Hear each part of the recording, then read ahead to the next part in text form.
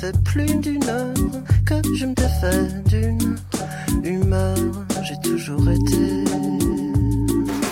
ondulé, par-ci par-là luné, pas les idées bien installées, désachées.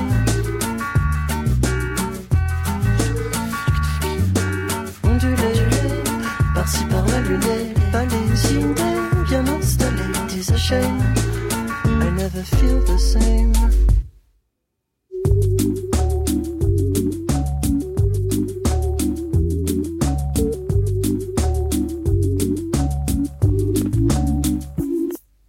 Ouais, je dérive encore vers je ne sais quel remords. Y'a le vase qui déborde, ça c'est sûr. Ouais, je me divise encore entre mes souhaits et mon sort. Assis là j'essaie d'être sûr. Ouais, je révise encore, aïe à la baisse mon décor. Assis là je fais des ratures. Non, non, non, ouais, ça fait plus d'une heure que je me défais d'une humeur. J'ai toujours été par-ci par-là luné, pas les idées bien installées, désachées.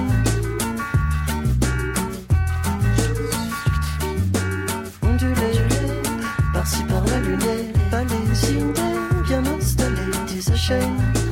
I never feel the same. Ondulé, par-ci par-là luné, pas les idées bien installées, désachées.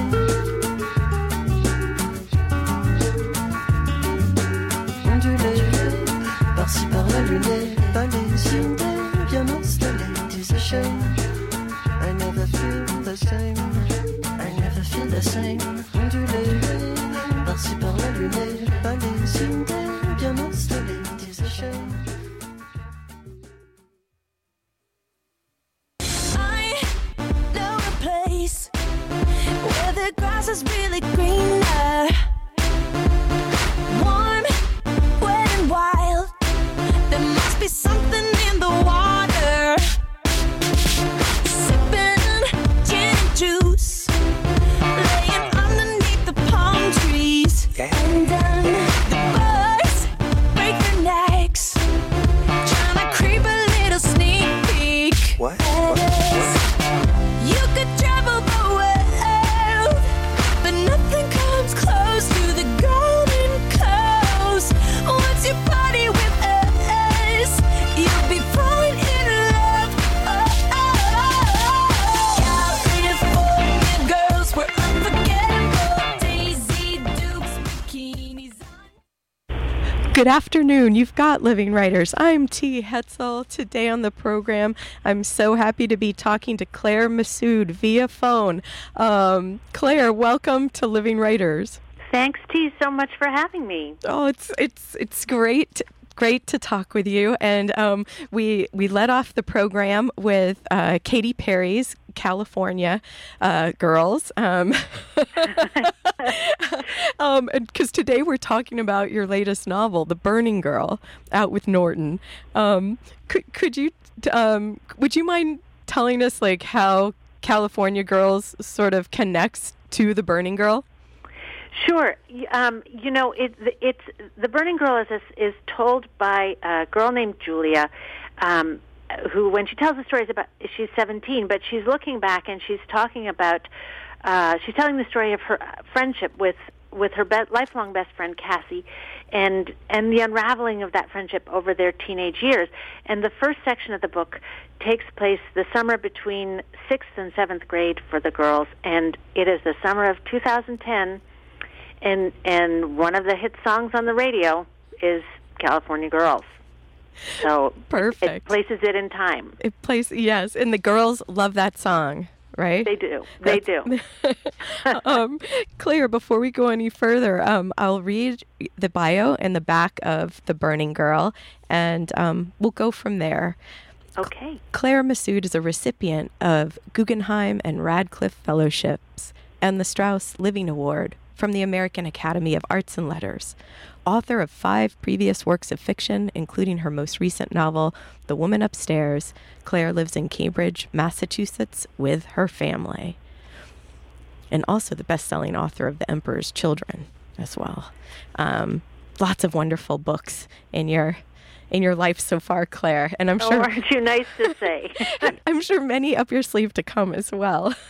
and as we mentioned at the top of the program, you're speaking to us via phone from a hotel in Philadelphia.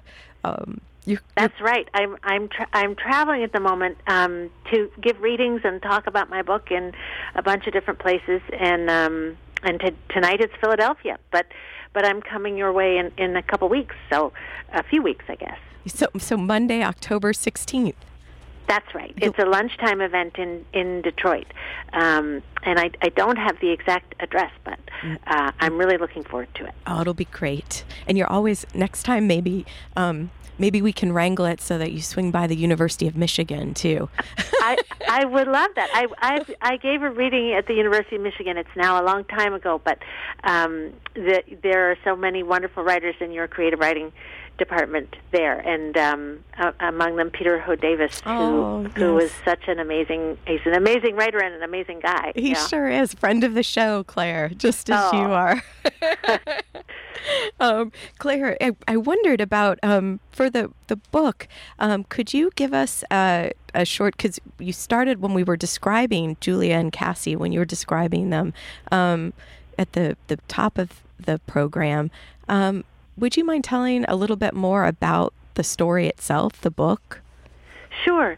So the novel is set pretty much, the telling of the story is pretty much contemporary, sort of now, looking back. The girls are 12 in 2010, so and it takes place in Massachusetts in a fictional town called Royston that is about an hour north of Boston, near the New Hampshire border, and it's an old-fashioned town that is, I don't know if you know that part of Massachusetts, but when you get to the coast, some of the towns are very prosperous. They were the places where wealthy Boston people had their summer homes. Yes. But inland was more industrial. So Lowell, which is a town near the New Hampshire border, was a big textile town that in the last 100 years sort of has fallen on harder times. And this fictional village or small town is in between those two places. Yes. And is sort of correspondingly in between in other ways too. And Julia is the daughter of a dentist and a freelance journalist who make their lives there, and her upbringing is quite comfortable, and her close friend Cassie's upbringing is also comfortable enough, but a little bit harder. And her mom is a hospice nurse. Her mom's a single parent and is a hospice nurse. And when they're younger, the differences, they don't think about the differences between them. But when they hit their teenage years, they start to go in different directions for a whole bunch of reasons. Cassie's sort of moving with a more popular crowd, and Julia is sort of looking ahead already to who she might be when she grows up. But then also Cassie's mother, Bev, falls in love with a man who then comes to live with Cassie and Bev, and that really changes Cassie's life quite a bit. Oh, it does. It does. It does. And the book is about this summer, and then this part of 6th to 7th grade, and like you were saying, Claire, I love this idea of this in-betweenness. That's middle school is so much that, isn't it? This time of roiling hormones, and you're yourself, but you're a child. You're finding the path forward, and this book seems to be such about girls growing up and having to also face what some of that means, like for being a girl, being a woman. Right. I think, as I've thought a good bit about it, in recent years, the book was prompted in some part by having adolescent children and nieces and nephews, and watching this younger generation go through all these experiences that are different from the experiences that I went through, but emotionally aren't different. You know, the world has Yes. changed in lots of ways, but the emotions are just as intense and just, you know, very, very recognizable to me.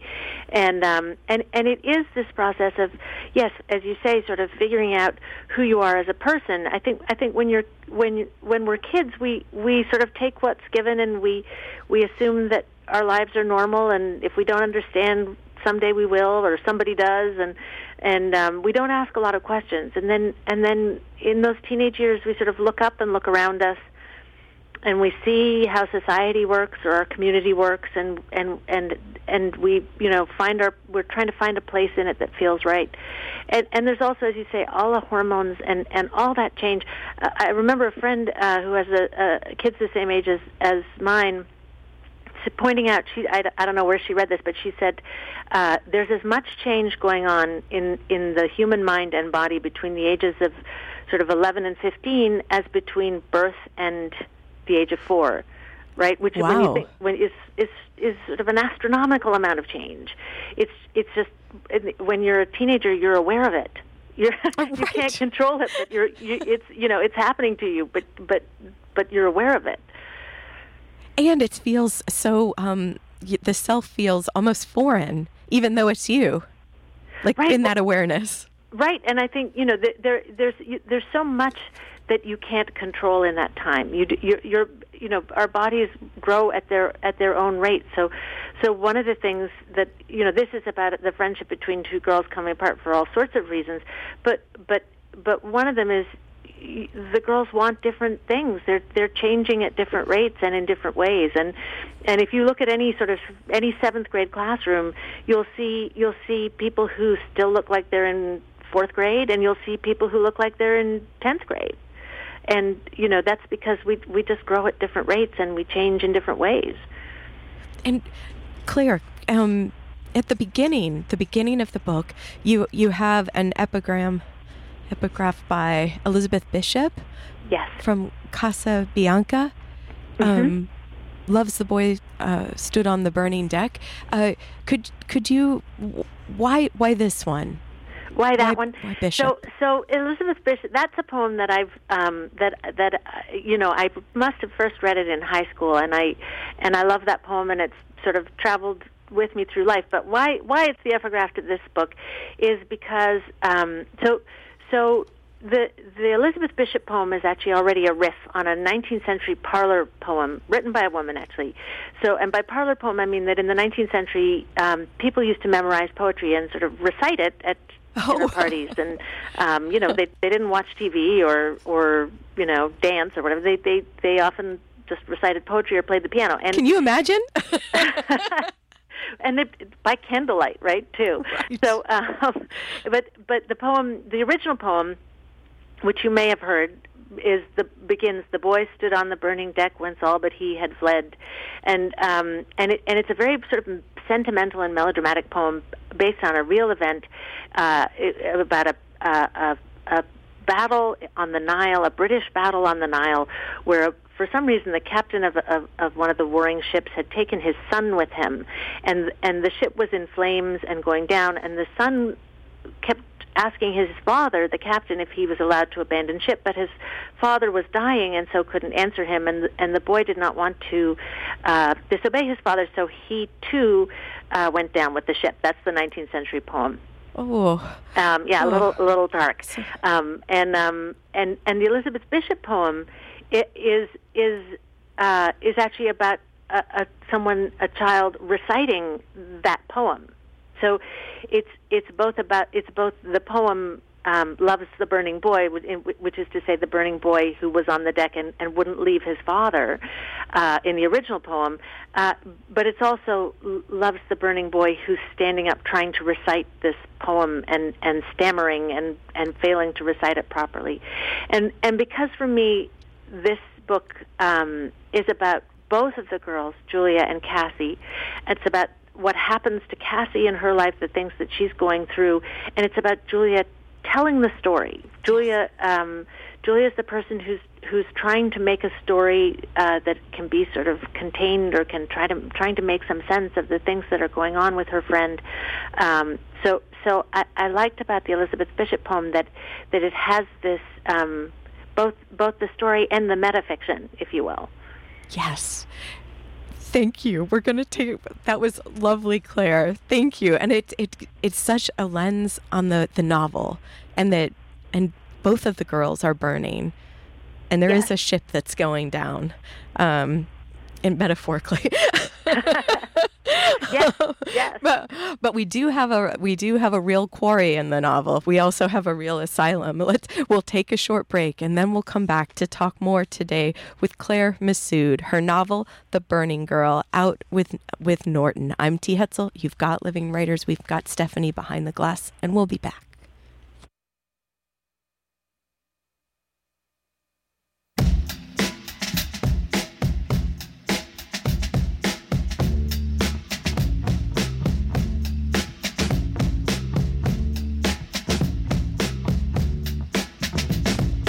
Meet you downstairs in the bar and her.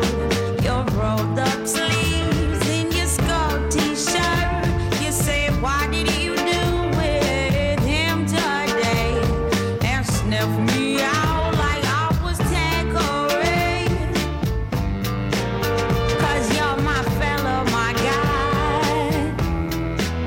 Hand me your Stella and fly. By the time I'm out the door, you tear me down like Roger Moore. Welcome back. You've got Living Writers. And today, Claire Messud is joining us via phone from Philadelphia. Claire's in the middle of the book tour right now. Right, Claire? Still here. Yes, Still standing. I hope you're sitting down and somewhat relaxed. I hope you have something to drink there in Philly. And I'm very comfortable. Thank you. Oh, and we're looking forward to when you'll be coming our way for the Detroit lunch Monday, October 16th. Me too.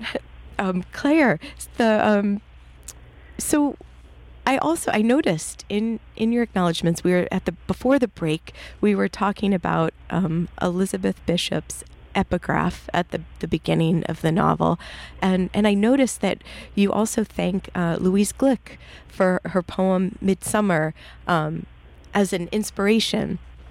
You also mentioned that watching your own children through adolescence, going through that, and the extended family, and that was an inspiration as well. Could you talk a little bit about how Midsummer factored into it? Sure. I don't know if you're familiar with the poem, I've read. I can't think of it right now, and I also, since I was going to ask the question, I could have read it. Mind you. No. Well, I wish I had a copy in front of me. I don't have it. Just I'd read you a little bit, just if I had it to hand, but I don't. She's a very wonderful poet. Yes. And yes. It's a poem that is narrated by a teenager talking about the summer at the quarry, and the way the kids and it's somebody said to me afterwards, I don't believe Louise ever grew up by a quarry. I think this is an entirely fictional narrative, but it's about Well, does that make it less worthy? What was the not comment? At all. Yeah, it right. It makes it a feat of poetic imagination. Yes, because it's about the kids. It's hard to explain, but it's almost as though the kids aren't individuated. It's about the group, and about the way about sort of sexuality blossoming in these sort of summer. The kids gathering at the quarry in the summertime at night, and some of them slipping off into the woods, and then that you go home again, and you're still a kid. In the daytime, you're still a kid, sort of on the steps of your house in the afternoon, but then in the evenings they slip into this other. They go join each other and form this sort of other entity. That is entering some more adult world. and it's very evocative, and it's very sensual. So I can see all the connections to why this poem may have been something that was evocative for you, for the spirit within the Burning Girl.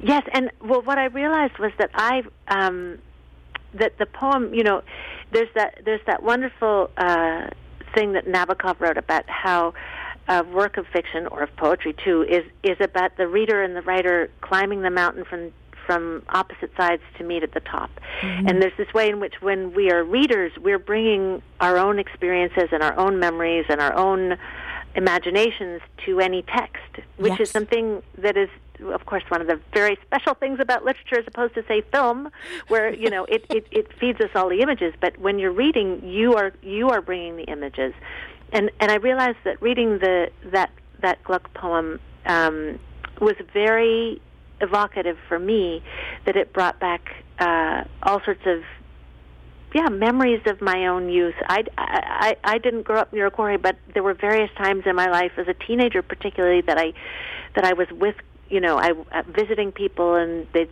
let's go along to the swimming hole, and that it's a very particular sort of vibe, a very particular atmosphere. I can't perhaps quite describe it, but it's a place of in-betweenness, in between childhood and adulthood. Yes, and it's this dangerous time, almost this hazy time, this wondrous time, exhilarating, titillating. This sense of slightly dangerous possibility and what might happen, and who's going to end up with who, or how's it going to, how are things? I remember going with my family to some friends of my parents' summer cottage, and there were a whole bunch of kids. This is in Ontario, and a whole bunch of kids, and we all got together, and there was this boy I had a crush on, and we slipped away, and we slipped away for an hour, and of course then my parents were looking for me, Of course, yeah, right? Of course, yeah. Oh, the timing. Oh, how wonderful. Well, maybe that was somewhat inspirational for another character, Peter, in the novel. Well, not directly. I have to say, I don't think I ever saw that young man again. So I. Oh, right. Okay. Fair enough. but certainly Peter is the. It isn't. I don't know if you'd say it's a triangle, but I guess it is. But I mean, Julia, the narrator, has long had a crush on Peter, but Peter falls for Cassie, and then eventually, Cassie and Peter break up, and Julia and Peter become friends, and in some ways, they're the people who love her the most, or who are trying, whether for good or ill or misguidedly or whatever. They're trying to, I guess, keep her safe. You'd say.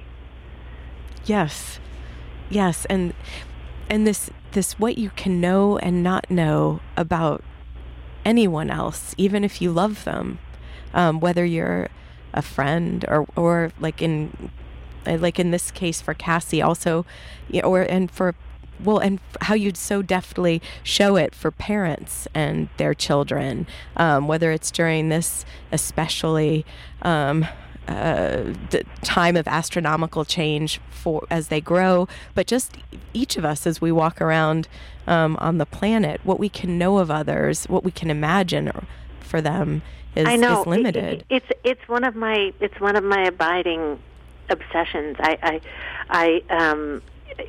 guess the uncertainty of everything. I think even with the people we love the best and think we know so well, and do know well. You can know somebody physically and their gestures and their voice and their habits and their handwriting and their the way they walk or the way they sit. Everything can be as familiar in an almost unthinking animal way. And yet you don't know what they're thinking or what's in their heart or what they say when you're not there or what they do when you're not there. And we do try to. One of the things we use stories for is to pin things down and make them less messy, to make order and to give ourselves the illusion that we understand. But one of the things I wanted with this book was to try to write about the ways in which we're always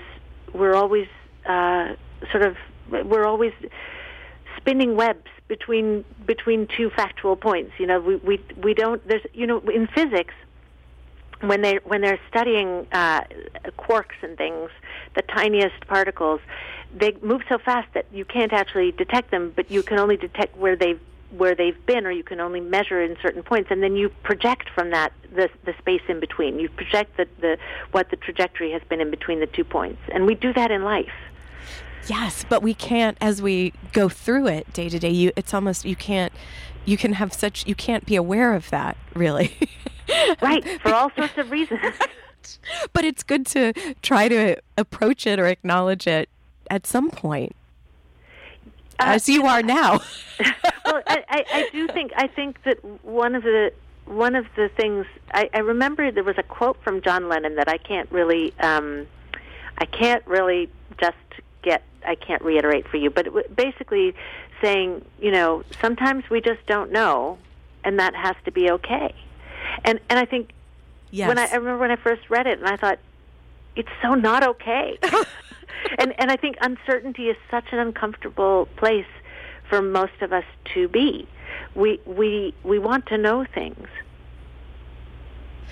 Yes, and uncertainty as a writer, does that drive some of your story making, your writing? Yes, I thought you were going to say, does that drive your readers mad? I think, well, because I think it does drive some readers mad. I think one of the reasons that people often read fiction, I had somebody say to me, I read novels because the outlines of characters are so much clearer in novels than they are in real life. And when I read a novel, someone will tell me, this man is this way. These are the things about this man. He has a bad temper, and he snores, and he, eats toast for breakfast, and Right. and he's this way. And the person was saying, I really love that about reading fiction. And I thought, well, but that's untrue. Right. So if when you're writing fiction, what you're trying to do is record or reflect or illuminate what our experiences really are, then I mean, I actually think of it as a almost the inverse of a modernist. If modernism is about interiority, I mean, this is about interiority too, but it's also acknowledging the effects of what it is to be trapped in our subjectivities. What that looks like from outside, which is to say, seeing as all we know is what we project or what we experience, some combination of the two. Then from the outside, we have to acknowledge the gaps. I don't know if that makes any sense. It does, and it's got me thinking. It reminds me of a moment also in the book towards the end when Julia is with her mother, and I think her mother is in the scene being faced with like that gap, the awareness of this gap between her and her daughter, and the great, actually, this moment of really growing up. Julia has many of them throughout the novel, but this moment where she sort of takes her mother in her arms to say that it's okay in a way that's just actually not true. Like what you were just saying, Claire, is she's reassuring her because it's what she feels her mother needs in the moment. Maybe I should page to it. I know I'm talking abstractly. No, but I know which moment you're referring to. I don't know if I can. It's flip through and 238. find it right away. But it is, that's what, when kids are small, that's what parents do for kids. Is say it's going to be okay, even in the direst moments. That's the job of a parent, yes, to reassure a kid and say it's going to be okay. And I remember the sadness I felt when my children just got old enough, I don't know if it was 4 or 5, to realize that when I said I'm going to kiss it and make it better, yeah. it didn't work. Because I think for a long time little kids really believe that works. Right. You kiss it and it makes it better. And then they realize, no, that's just a saying, and it's all hollow talk. but it's the first moment. It's the end of the book. Is the first moment when Julia reassures her mother in the way her mother has always reassured her, and with the understanding that Julia has the understanding that it may not be so. And I've found the page, Claire. It's page 238. Let's see. And still somewhere inside her, and that she feared now, maybe for the first time, that she didn't know me at all. And then skipping some lines down, don't be silly, Mom. And then there's nothing to be afraid of.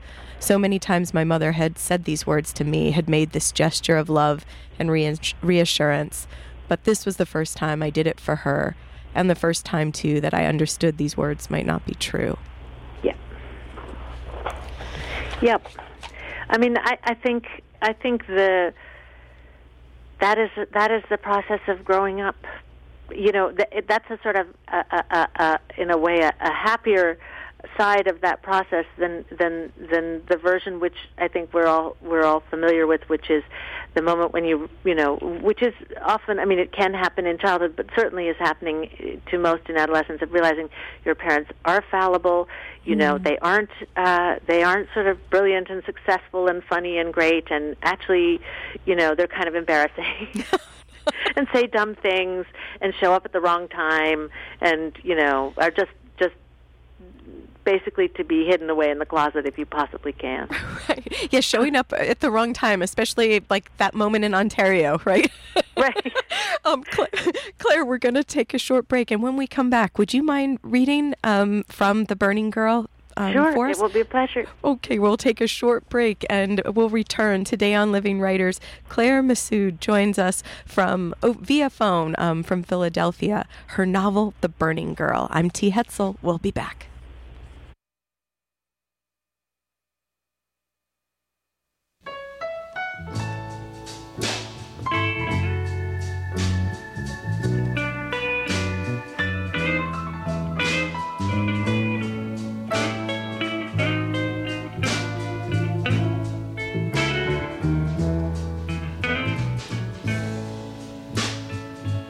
They say everything can be replaced. They say every distance is not near. So I remember every face of every man who put me here.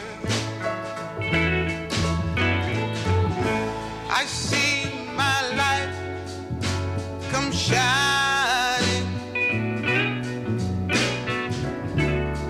from the west down to the east. Welcome back. If you're just tuning in, so glad you did. Today on the program, Claire Messud joins us from Philadelphia via phone. Her novel, The Burning Girl, out with Norton now, hot off the press. So Claire, this is a novel about friendship. Yes. And the stories we tell, and memory, and telling the story of a friendship. Yes, and the fact that its course doesn't always run smooth. That friendships are hard too. So it's funny, I've been thinking, because a lot of the reviewers, and not a lot, but a number of them have referred to Elena Ferrante's novels. I don't know if you've read those. What do you think about like the first one being My Brilliant Friend? So right, which is about the childhood. I mean, the span of all the novels is the entire lifetimes of these two women and their friendship over and what happens to them in their lives. But the first volume is really about their childhood and adolescence, and and I love My Brilliant Friend. I think it's a wonderful novel. But I was struck that that people say, oh, look, the Burning Girl is sort of similar, and because it's about two friends, because I actually feel like they're very, the books are different in so many ways. Yes. Not just the time where it's set or the place, or it's not Naples, it's New England. It's not 1950, it's 2010. There are all these ways in which it's different, but people want to compare them, and it's made me aware that maybe it's because the subject matter, or the idea of sort of paying attention to that Yes. subject matter, is pretty uncommon. I did in one of my sort of snippier moments. I said, I said to my husband, I said, would you compare Philip Roth's Sabbath Theater and Katsia's Disgrace, because they're both books about dirty old men? And I was like, no, but we're so used to books about dirty old men. Right, we're so used to them. we don't even bat an eye. We're like, we don't even realize that the Venn diagram has them overlapping in that particular way. Right. And so that means I think we need some more of these excellent novels like yours and Ferrante's to be And I had the strange experience, because about a year ago, right now, when I had finished my novel and it was with my editor, and then I was sent Zadie Smith's Swing Time to review. Oh, I haven't read that yet. Well, there are lots of things going on in Swing Time. It's a wonderful novel with many events, elements, characters, ideas. But the first part of it, and it's a thread that runs the whole way through, it's a central thread, is about these childhood friends, two girls, childhood friends in North London, and how their lives diverge as they grow up. And as I was reading it and writing this, I almost wanted to write in the review, I myself have just finished the novel, because I thought otherwise people are going to say, that I just copied it, which I didn't. But maybe there's something in the air right now that it's that the topic is interesting people, writers, and maybe there will be more stories. Let's hope. Let's hope so, Claire, because there's other things in the air as well right now, and so we need stories like this to, I think, to counteract and to deepen people's imagination of what the other is, even if it's the other gender or whatever the case. I know. May well, be. that sense that fiction can illuminate so much that isn't within our own experience, and it does seem. I worry that I'm digressing. I'm off on a tangent, but I worry that we become as a society more and more utilitarian. So we only want to do something where the benefit is clear and measurable, and the point of art is that it isn't measurable, right? Yes. That it's a sort of surfeit that brings many things, but you can't necessarily measure them. But people don't make time. My sister, for example, who's a lawyer, and she always, all her life, has read, and then in the last sort of 2 or 3 years, she says, I don't have time to read novels anymore. Oh. And I said to her, almost like prescribing medicine. I was like, no, you have to read novels, because they change the whole way we live in the world, as we can see when we look at politicians who do not read. Yes, exactly. And I think, and the immeasurable is mysterious, right? And Yes. it's the unknown, again, which is getting us the not knowing to that uncertainty, where you have to feel discomfort in order to open or to grow. Yes, I'm with you. I hope that I hope that maybe I've heard from some independent booksellers that actually, contrary to what you might fear, people really are reading in this time, and that's a sign of hope, I think. Yes, and for you, was it also writing in the voice of a young narrator? Was that hopeful? What was that like to embody that that voice, Claire? Well, for me, it was each project has challenges. Every time you sit down to write a book, it poses a whole new set of challenges, and I felt that for me, in trying to write this book, in writing this book, one of the challenges was to give up a lot of I would say even my pleasures. That is it. Flannery O'Connor, kill all your little pretty Yes. darlings. I mean, I feel like it really what I do. I love a 10-cent word. I love a long sentence. I love those are real pleasures for me. And I did sort of put myself on a diet because I was. But I was also, it isn't a transcript of a teenage kid's talking. It's actually a work of art. So I was trying to sort of walk a line between realism and something else, something sort of more fable-like. Yes. And so that it was sometimes exhilarating and sometimes quite frustrating, and sometimes I would tear up entire sections, and I went over and over and over it again, and it's funny because I feel like some people it's a little bit like Goldilocks and the Three Bears. Some people say she's too articulate. Some people say it's too. It's just teenage stuff. It's too banal. And then, and then for some people, they say, I can go with this. So, yeah. It's like Goldilocks. I've never thought of that before. I'm not okay. Well, Claire, would you mind? Could you read for us? So sure, happily. Hear the prose. So I thought to read. It's just right from the beginning. It's not from the very beginning. It's just from a couple of pages in, and it's Julia speaking. It's a different story depending on where you start. Who's good? Who's bad? What it all means. Each of us shapes our stories so they make sense of who we think we are. I can begin when Cassie and I were best friends, or I can begin when we weren't anymore, or I can begin at the dark end and tell it all backward. There's no beginning before, though. Cassie and I met at nursery school, and I can't remember a time when I didn't know her, when I didn't pick her sleek white head out of a crowd and know exactly where she was in a room and think of her some ways as mine. Cassie was tiny with bones like a bird. She was always the smallest girl in the class, and the span of her ankle was the span of my wrist.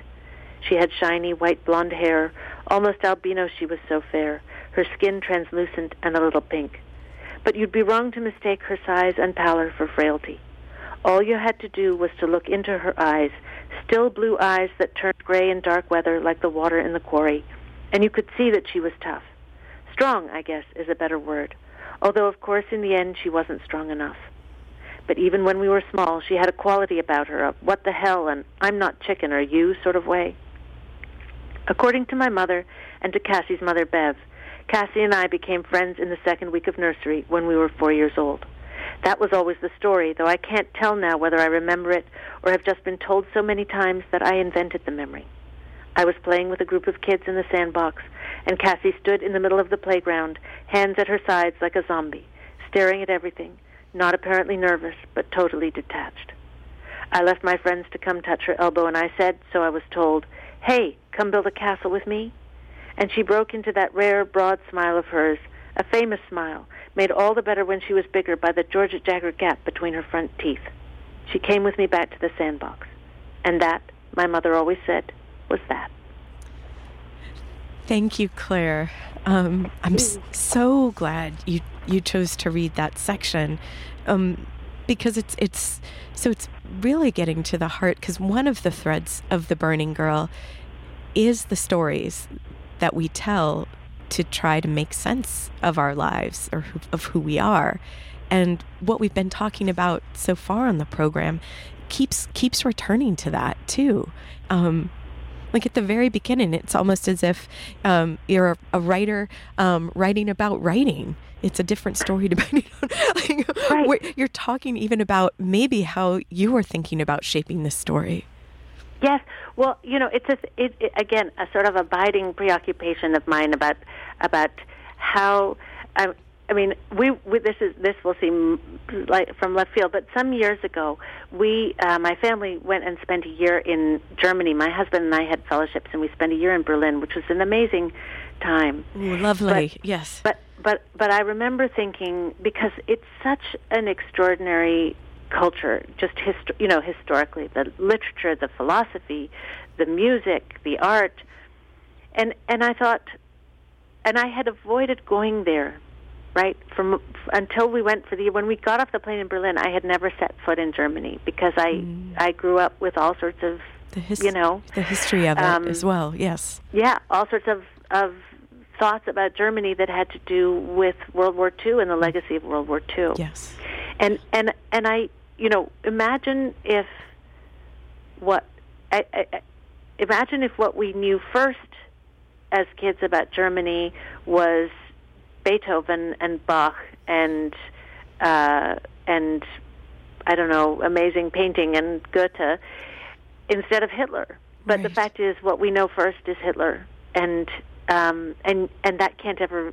I mean, I don't know. Maybe in 1,000 years that won't be the case, but that will be the case for a long time to come. Right. And our entire sense of that history and that culture is shaped by knowing that first. And I think that about people, when you've been told something about someone before you meet them, that will color, whether it's good or bad, that will color always your understanding of that person. And I often think that about, I'm a younger child, and I look at our kids, my kids, and I see that for our younger child it's easier, because when he walks into a classroom, the teacher knows they liked his sister, and he's the little brother, so they're well disposed towards him. Right. But if you're the first kid, nobody knows anything about you. Right. And making your path, making your own path. But in the story here, it's lovely how in that way of Julia talking about her struggle to tell the story, or her thoughtfulness about telling the story, it works to convince you as a reader, even if this is, a very young narrator, you are on her side and you're willing to believe her. Oh, well, I'm glad. And I think, I think most of us have some version of that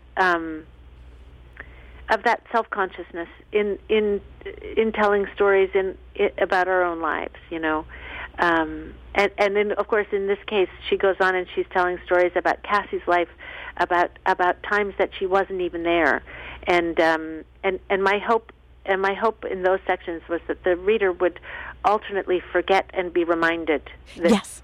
Cassie was, that Julia was sort of having to make things up, that she couldn't possibly know everything. Well, Claire, it worked on me.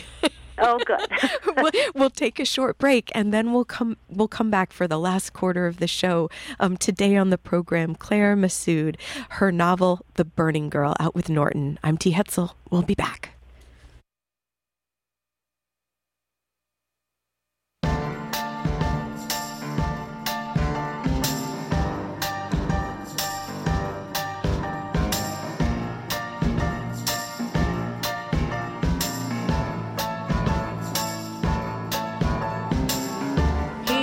He left no time to regret.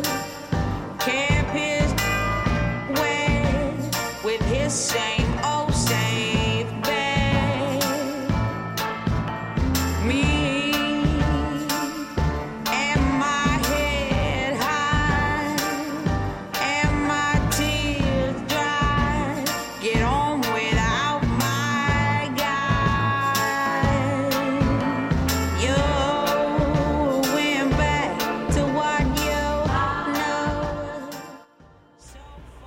Welcome back. You've got Living Writers. I'm T. Hetzel. Claire Messud joins us via telephone from a hotel somewhere in Philadelphia. Thank you so much for taking the time today, Claire, and taking the chance also to talk for an hour over the phone with someone on the radio. Oh, no, what a pleasure it's been. Oh. Yeah, it's great. Well, thank you for doing it, and we still have some time, so you're not off the hot seat yet, Claire. So maybe we can return back to the section that you read to us before the break, because there were so many elements at work within this small section that I feel like just like send out tentacles into the whole novel. And is that perhaps maybe why you chose to read this short section? Well, that's part of it, and then also it's because it doesn't need any explaining because it's right at the beginning. That's true. That's true. Yeah, but it is, it does. We were talking earlier about that Elizabeth Bishop poem and how it has, how it's both the sort of story of the burning boy and about another boy telling the story, and I think for me, at least in this little section, it both tells a little story about how the girls met, and then is also setting up the fact that as we were saying before, Julia's uncertain, and I mean she doesn't even know as we don't. It wasn't until a few years ago that I understood that I guess neurologically every time you take out a memory and remember it, to sort of take it out of its box inside your head, you rewrite it so that over time memories can get changed, and you can you can have memories implanted by somebody telling you did something over and over again. You can come to have an actual memory in your head of something that you never did. Even your actions within it, right? Yes, like you're as if you're on a film of it. Yes, exactly. It's I mean, all of that neurological knowledge is so fascinating, and so Julia doesn't really know whether she has in her head a very vivid memory of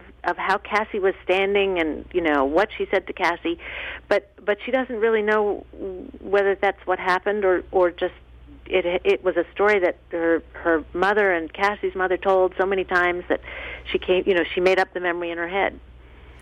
And so she acknowledges that in this section, which is so again, it's like this narrator, even though she has so many questions, you feel that you care so much about her, I guess, as you're seeing her thought process on the page as she's struggling to tell this story as she knows it or may have invented.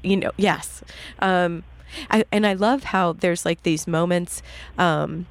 So where it's acknowledged there, I invented the memory. And then there's like the word choice where you have like describing Cassie, her hands at her sides like a zombie. Because then that feels like very much like a kid word too. Like something that would bring us to like a kid would say that about another kid.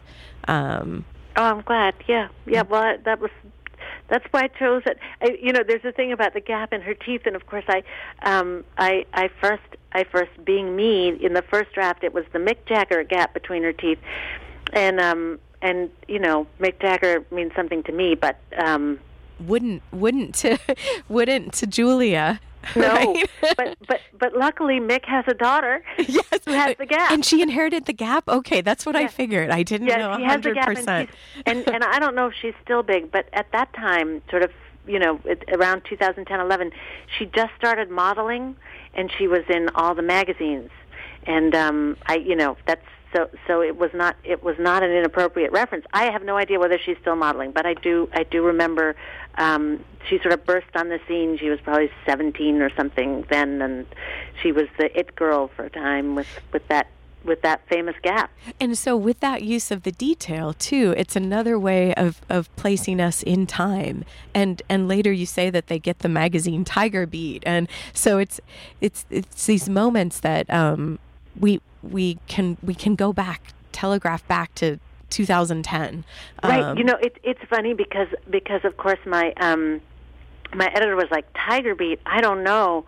And I said, well, actually, as a mother of a kid who's a year younger than Julia and Cassie, I do know because at that time a friend of my daughter's had a subscription to Tiger Beat that her mother had arranged for her because it had meant so much to her mother when she was young, and so Livia poured over Tiger Beat, my daughter, in at about that time, in about 2010. So even though people, my editor was like, I don't know, that seems kind of retro. I don't know if girls were looking at magazines. I was like, yes, I know, they were. Conversations you never think you're going to have with your editor, right? I know. But Claire, by the end, because we've been talking about story today, by the end there's a shift in how Julia chooses to finish telling Cassie's story, which is also her story. And I wanted to ask you about that. There's, in the describing of it, she moves to this idea in the film of Cassie's life. Because this is something that she's looking ahead to her own future. Julia, I don't know, could you talk a little bit about that? Yeah, I mean, I think there are, I hope, perhaps a number of possible ways to understand what she does there. So Julia has decided by the time, a few years later when the novel's told from, that she wants to be an actress, and that in some way, all the world's a stage, but that that's her understanding of really what life is like, is that people are playing roles in different times. So there's and I do think, for me, just from an authorial sort of point of view, I think we live.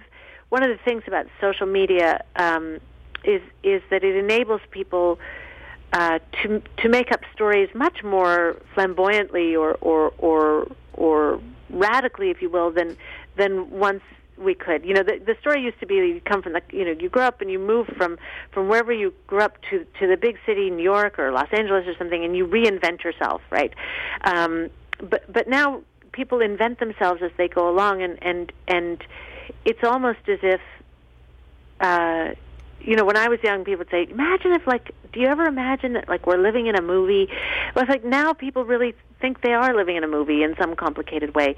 But right. But at the same time, there's a moment very early on in the novel when Cassie's cat has disappeared. Electra. Yeah, and Julia thinks, well, what is it? Dead in the woods? Is it this? Was it run over by a car?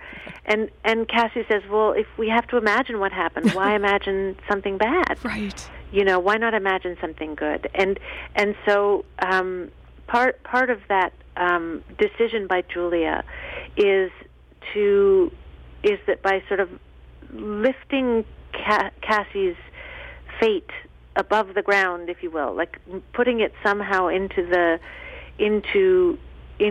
film, into sort of a fiction, she can imagine something good for her without having any, without asking herself, is that plausible, is that realistic? Once she lifts it into that other realm, then she can sort of, in her mind, then she can fully go with that sort of positive image. As you write, Claire, this is what it means to be a young woman. This is the true story, this beautiful vision. Claire, thank you so much for talking with me today. I've loved it. Oh, me too. Thanks to you so much. Oh, Claire. Well, hope to talk to you again one day, and safe travels. And if you can stay on the line, that would be lovely. But I'll sign off. Thanks to everyone for listening to Living Writers today.